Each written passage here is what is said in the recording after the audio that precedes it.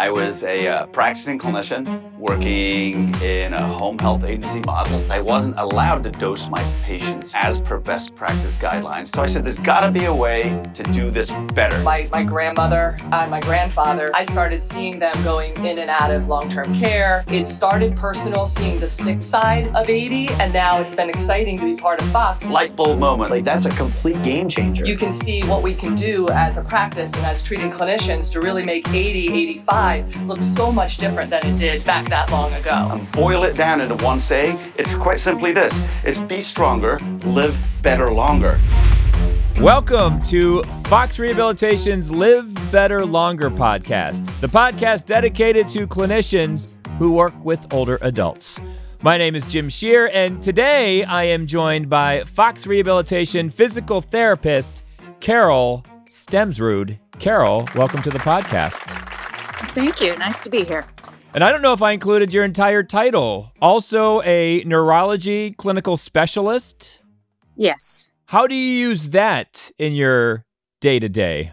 I just have a lot of experience with neurology. I also have certified with neurodevelopmental treatment, just a lot of hands-on, a lot of facilitation. You're sort of like the Swiss Army knife of Fox Rehabilitation. Well, I guess you could put it that way. Just trying to do as much as I can without having to, be in a clinic and have tools and machines and things like that. Today, we're going to be talking about what it's like to be the adult of an aging parent who is transitioning to assisted living. So, Carol, I'm assuming that you deal with this during your day-to-day, but you also have personal experience in being an adult of an aging parent who is transitioning to an assisted living facility. Yes. I mean, obviously with Fox, we are primarily focused on the geriatric population. So this is something that we see every day. But also this past year, I've had to experience it in my own family with my mother. Sorry, it gets me a little emotional sometimes. I have a friend who's going through a similar situation, and I totally get it. So does your experience as a clinician help you out at all? I think it does. With my other siblings, some of them are in healthcare as well, but they don't, they're not from the rehabilitation standpoint as far as, equipment recommendations from our mother and looking at the facility and what does it have to offer and just, other programs, what activities do they have, that type of thing.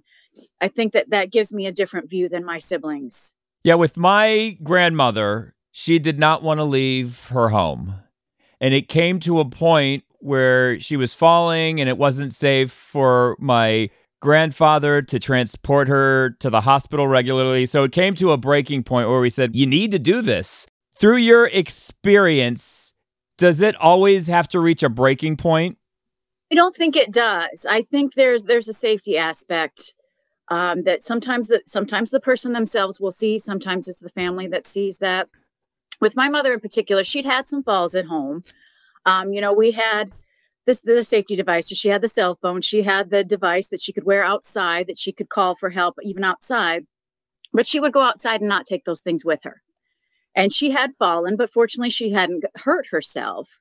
But she also lived on a farm by herself, 15 miles from the nearest town of substantial services. And she is in South Dakota where the winters are harsh. And we were just really getting concerned about her out there by herself. If something happened, an ambulance has a hard time getting there, all those type of things. And I think it was just really a safety concern. We started out with, we'll just bring her into assisted living for the winter. And then the transition came from that point. Did your mother like living in the senior living community? Yeah, this was right after the pandemic, and being at home, she was going stir crazy, having to be inside and be by herself and not be able to go anywhere. So it did give her a change. She's a social person. It let her have the opportunities to socialize and be around other people. But I think, when I had talked to her in the spring, she really did want to go back home. And then a few weeks later, my sister called me and said, well, Mom wants to stay. She wants to rent out the house. We've got to go clean out the entire house. So it was kind of a little surprise to me, but it was her decision. And fortunately, my mother was of sound mind enough that she could make those decisions still for herself. I think a big part of that, though, was she was trying to not worry us. She didn't want to be a burden on her children. She didn't want us to worry about her by herself. I asked her all the time when she first moved there, "Are you happy there, Mom?" And she would always say to me, "I'm where I need to be, and I'm going to make the best of it." And even now, I talked to her last night on the phone, and I didn't even ask her. And she came out with that twice. "I'm where I need to be, and I'm going to make the best of it." What a mom. Like, that's such a mom thing to do and say. My mom was just, I look back at all the things that she did. She was a farm wife, so she was instantly a farm hand. She raised 4 children. She managed the house. She helped manage the books for the farm. She just did everything. She was mowing her yard outside up until 88, 89 years old. And so now it's hard to see her just not doing those things. And I think that's the big part that's hard for me, is accepting that change in her life. The generation before us and even the generation before that, they're cut from a different cloth. I consider them hardcore old school. So it's interesting, like, thinking of your mom, because the old school part of her probably wants to do what's best for her family, but there's probably another part of her that's like, no, I want to still live on the farm. So do you know how she made that decision and which way she was leaning and why she finally decided to stay at the senior living community? I didn't talk with her specifically about it because it was hard for me emotionally to talk about it too. And I know she had a lot of conversations with my older sister who lives nearby. And my older sister's kind of assumed that role of the matriarch of the family. She's the power of attorney. She does everything for Mom because she's close by. And so I think she talked in depth with her and my sister's husband about these things. But ultimately, I believe she did it because she thinks it's what's best for everyone.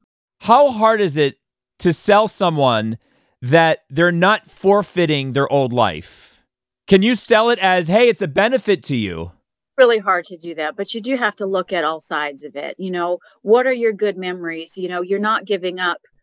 You may be moving on to a different part of life, but you're not giving up your life. There's new memories to be made, and it's your safety. You don't have to worry about all these other things that you worry about all the time. I know I'm seeing a lady right now who has issues with her home needing repair and that type of thing, and her home being cleaned, and all those sorts of things that if she were able to go somewhere else, she wouldn't have to worry about those things. And that would help her anxiety and thereby hopefully help her blood pressure as well.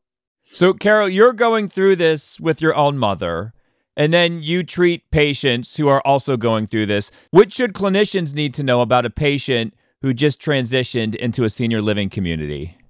Well, it is a change of life for them. And they need to realize they still have their memories, but they can make new memories here. It may be a grieving process for them. It's different. I don't have my own independence. It's something else that I'm giving up. But also just realizing that, there are other things that they can also gain from that. And, some of them may be going through just losing a spouse. And on top of that, they're grieving losing their home.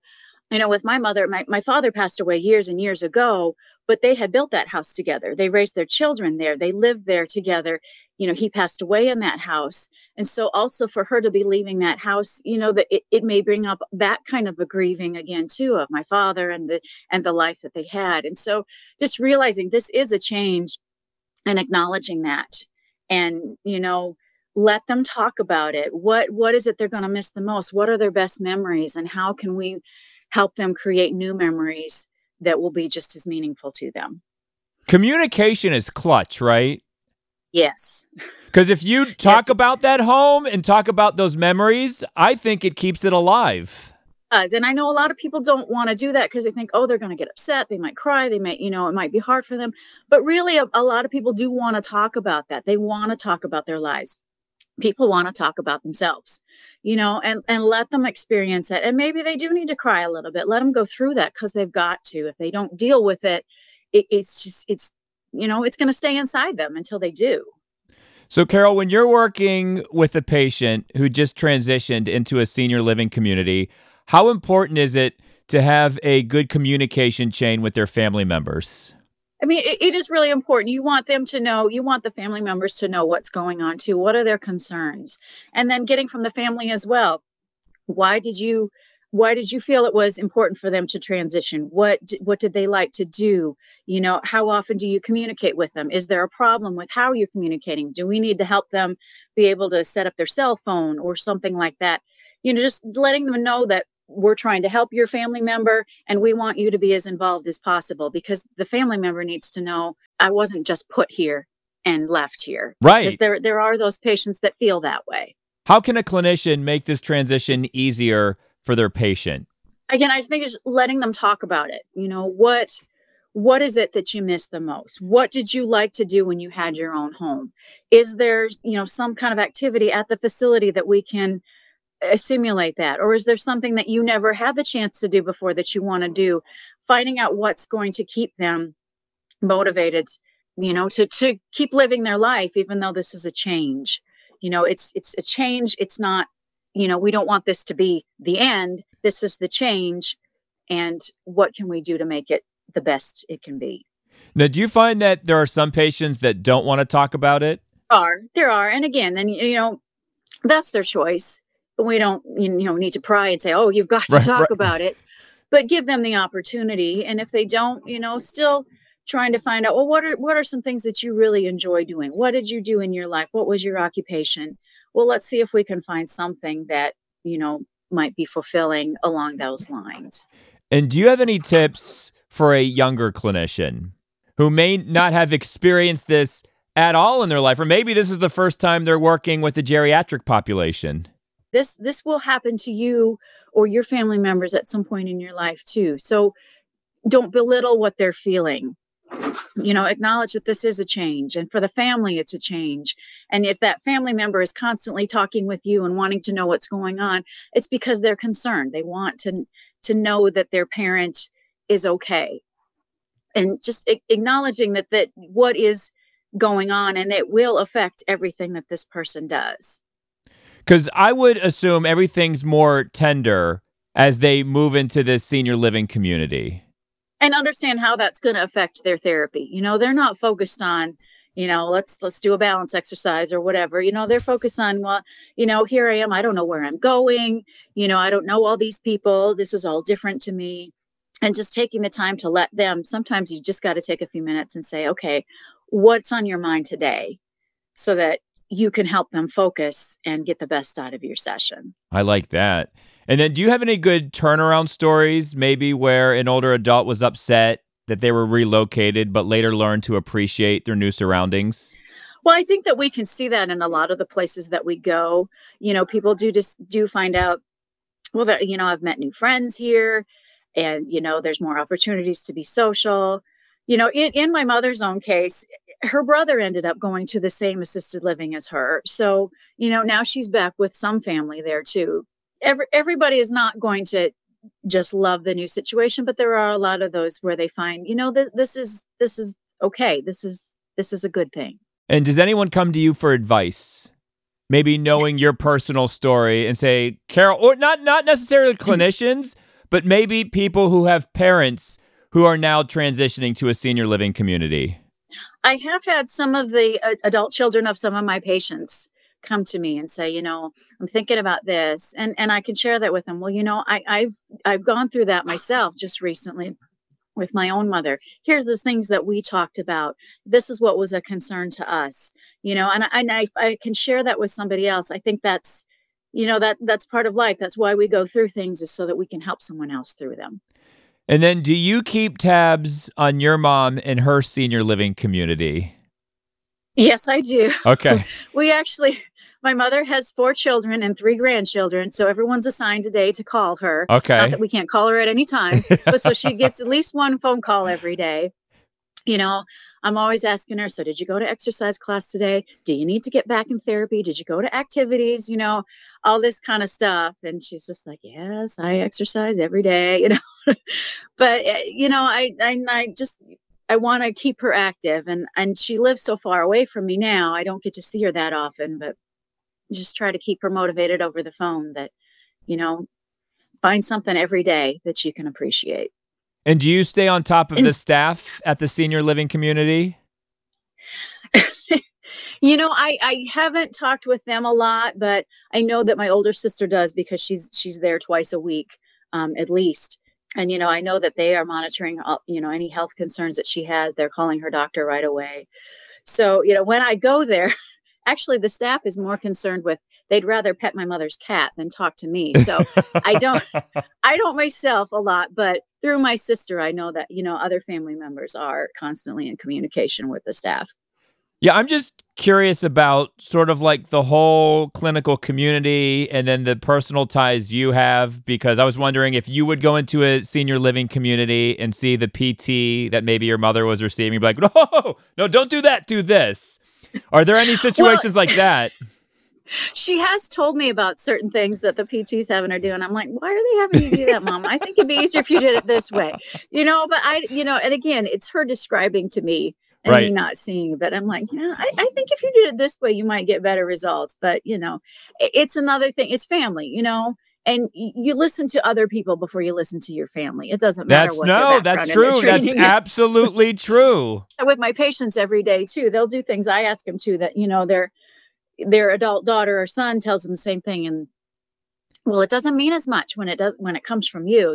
I've gotten that from my mother, and I've seen that from other patients as well. No, I wish my son would listen to me like he listens to his baseball coach. It doesn't get better.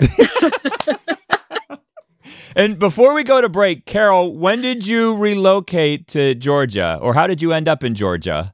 I've been in Georgia probably about 13 years now. I did travel work. And so I worked all over the country. And that's when that's how I came to Savannah, and I just kind of settled here. But I still try to get back home at least twice a year to see my family, and as often as I can, and as often as the airlines will let me with the with the high prices that they charge. But through travel work is how I came to live down here. And you're happy in Georgia? I do like it here. All right. I'm going to take a quick break, but when we come back, more with Carol Stemsrud right here on the Live Better Longer podcast. Are you sensing a theme on the Live Better Longer podcast this month? I am chatting with a PT because it is PT month. Yes, we will be celebrating physical therapy all month long, not only on the Live Better Longer podcast. We'll do it on our blog content, which you can find at foxrehab.org. And we are also doing it across our social media channels. So make sure to follow all of that action, and make sure to celebrate your favorite PT during PT month. So before we get back with Carol, one of my favorite PTs, I just want to move ahead 1 month. On Thursday, November 9th, Fox Rehabilitation will be hosting another live virtual game day, just like we did during National Assisted Living Week. So mark it down on your calendar. Thursday, November 9th, 10:30 a.m. East, 9:30 a.m. Central. You just go to Fox Rehabilitation's Facebook page and you can tune in live. And the video stays up afterward, so if you can't make it live, you can also watch it after the fact. And it's a cool trivia event. If you are participating live, send us a message. We'll shout you out. It's very simple. It's very fun. We ask you 25 trivia questions, and you see how well you can do during the event. So once again, this is all happening on Thursday, November 9th, 10:30 a.m. East, 9:30 a.m. Central, and you can RSVP on Fox Rehabilitation's Facebook page under the Events tab. We are back on Fox Rehabilitation's Live Better Longer podcast. I am chatting with Fox physical therapist Carol Stemsrud. Carol, a question I always ask. So you are a clinician, you're a neurology clinical specialist. That carries a lot of weight, especially since you're seeing different patients throughout the week and you're kind of carrying their stories and their burden on your shoulders. So when you are not working, what do you do to decompress and have fun? It's funny you would ask me that now, because I have so many people that just don't leave my mind because of concerns that I have. But I love to sing. I sing in a couple different groups. I'm a runner. Wait. Let's stop at the singing. Wait, you sing in a couple different groups? I sing in an a cappella quartet, and then I sing in a church choir. So do you have a favorite artist? Do you have a favorite type of music? Well, I've loved music all my life. I like a lot of different types of music.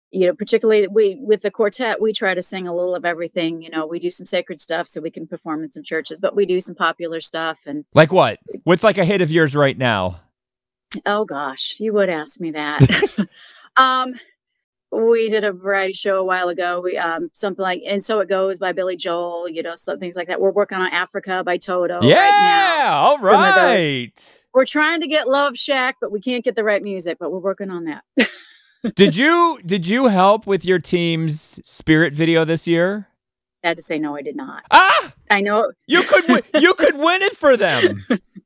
I know we had very talented people do it. I know it was done very well, but I'm just saying if you did like a song parody or a reworking of a song, like you switched around the lyrics, I think you could win. So next year. All right. So we know you like to sing. You also like to run. Mm-hmm. Do you do races? I've done 9 half marathons. Oh my gosh. And the last one was very cold and very wet, but I did it. And what time do you average? Like, do you just do it to run, or do you go for a specific time? I mainly do it to run. About 2.5 hours is around my average. All right. And do you have any shows you watch? Books? I don't read as much as I used to. I loved to read as a kid, and now I just read when I have to, which is bad, I know. And TV these days, I watch reruns. I just don't find much new on there that it's really. All right, so if you're really decompressing today, say you had a long day at work and you just want to chill out, what rerun are you watching tonight?